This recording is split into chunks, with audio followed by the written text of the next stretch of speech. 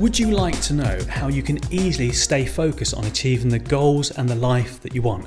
Well, coming up in this episode, I'm going to share with you one easy way to help you to keep focused. So stay tuned.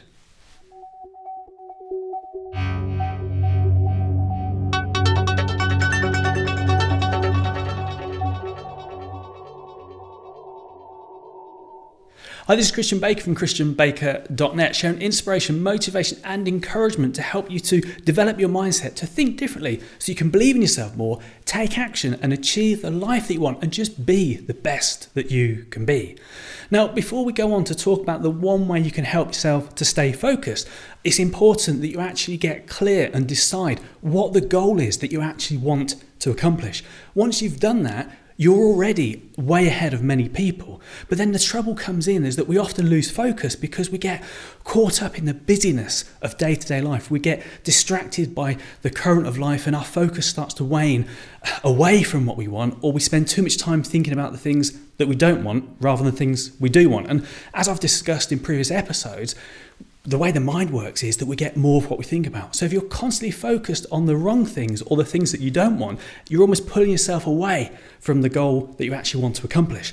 So to help yourself to get really clear and keep your focus on track, what I encourage you to do is to develop a kind of an affirmation or a mantra, a word that symbolizes to you what your focus is. Now, you can apply this to a big goal. So if it's a goal you have for the year, if it's a goal you have longer term than that. But one of the things I encourage my own personal clients to do is to create a word of the week.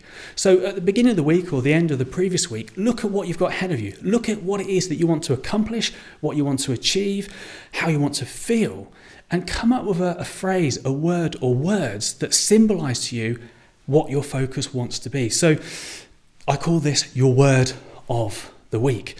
Now, how you use that is rather than wait until your focus is kind of gone, use it more productively, use it more proactively. So if you keep a diary or you write a journal, on that week, write down your word of the week. Keep it visible.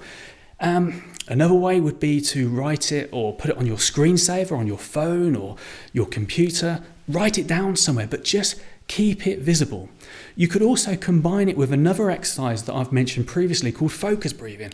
And that's simply to take some nice deep breaths in and out and just focus on your breathing. But say your word of the week to yourself in your own mind and just keep that focus in there while you take some nice breaths in and out. Now, try it. Do it for yourself. Have a go and see what a positive impact that it has for you. Remember, have some fun with it. At the very least, spend some time every week getting creative and having some fun, choosing and deciding what your intention is going to be for the week ahead, and get playful with creating your word of the week that helps you to stay focused and on track. Remember, what your mind believes you will achieve. So allow yourself to think differently by using your word of the week. Then you can take action and achieve the life that you want. Go on, have some fun and go and do it.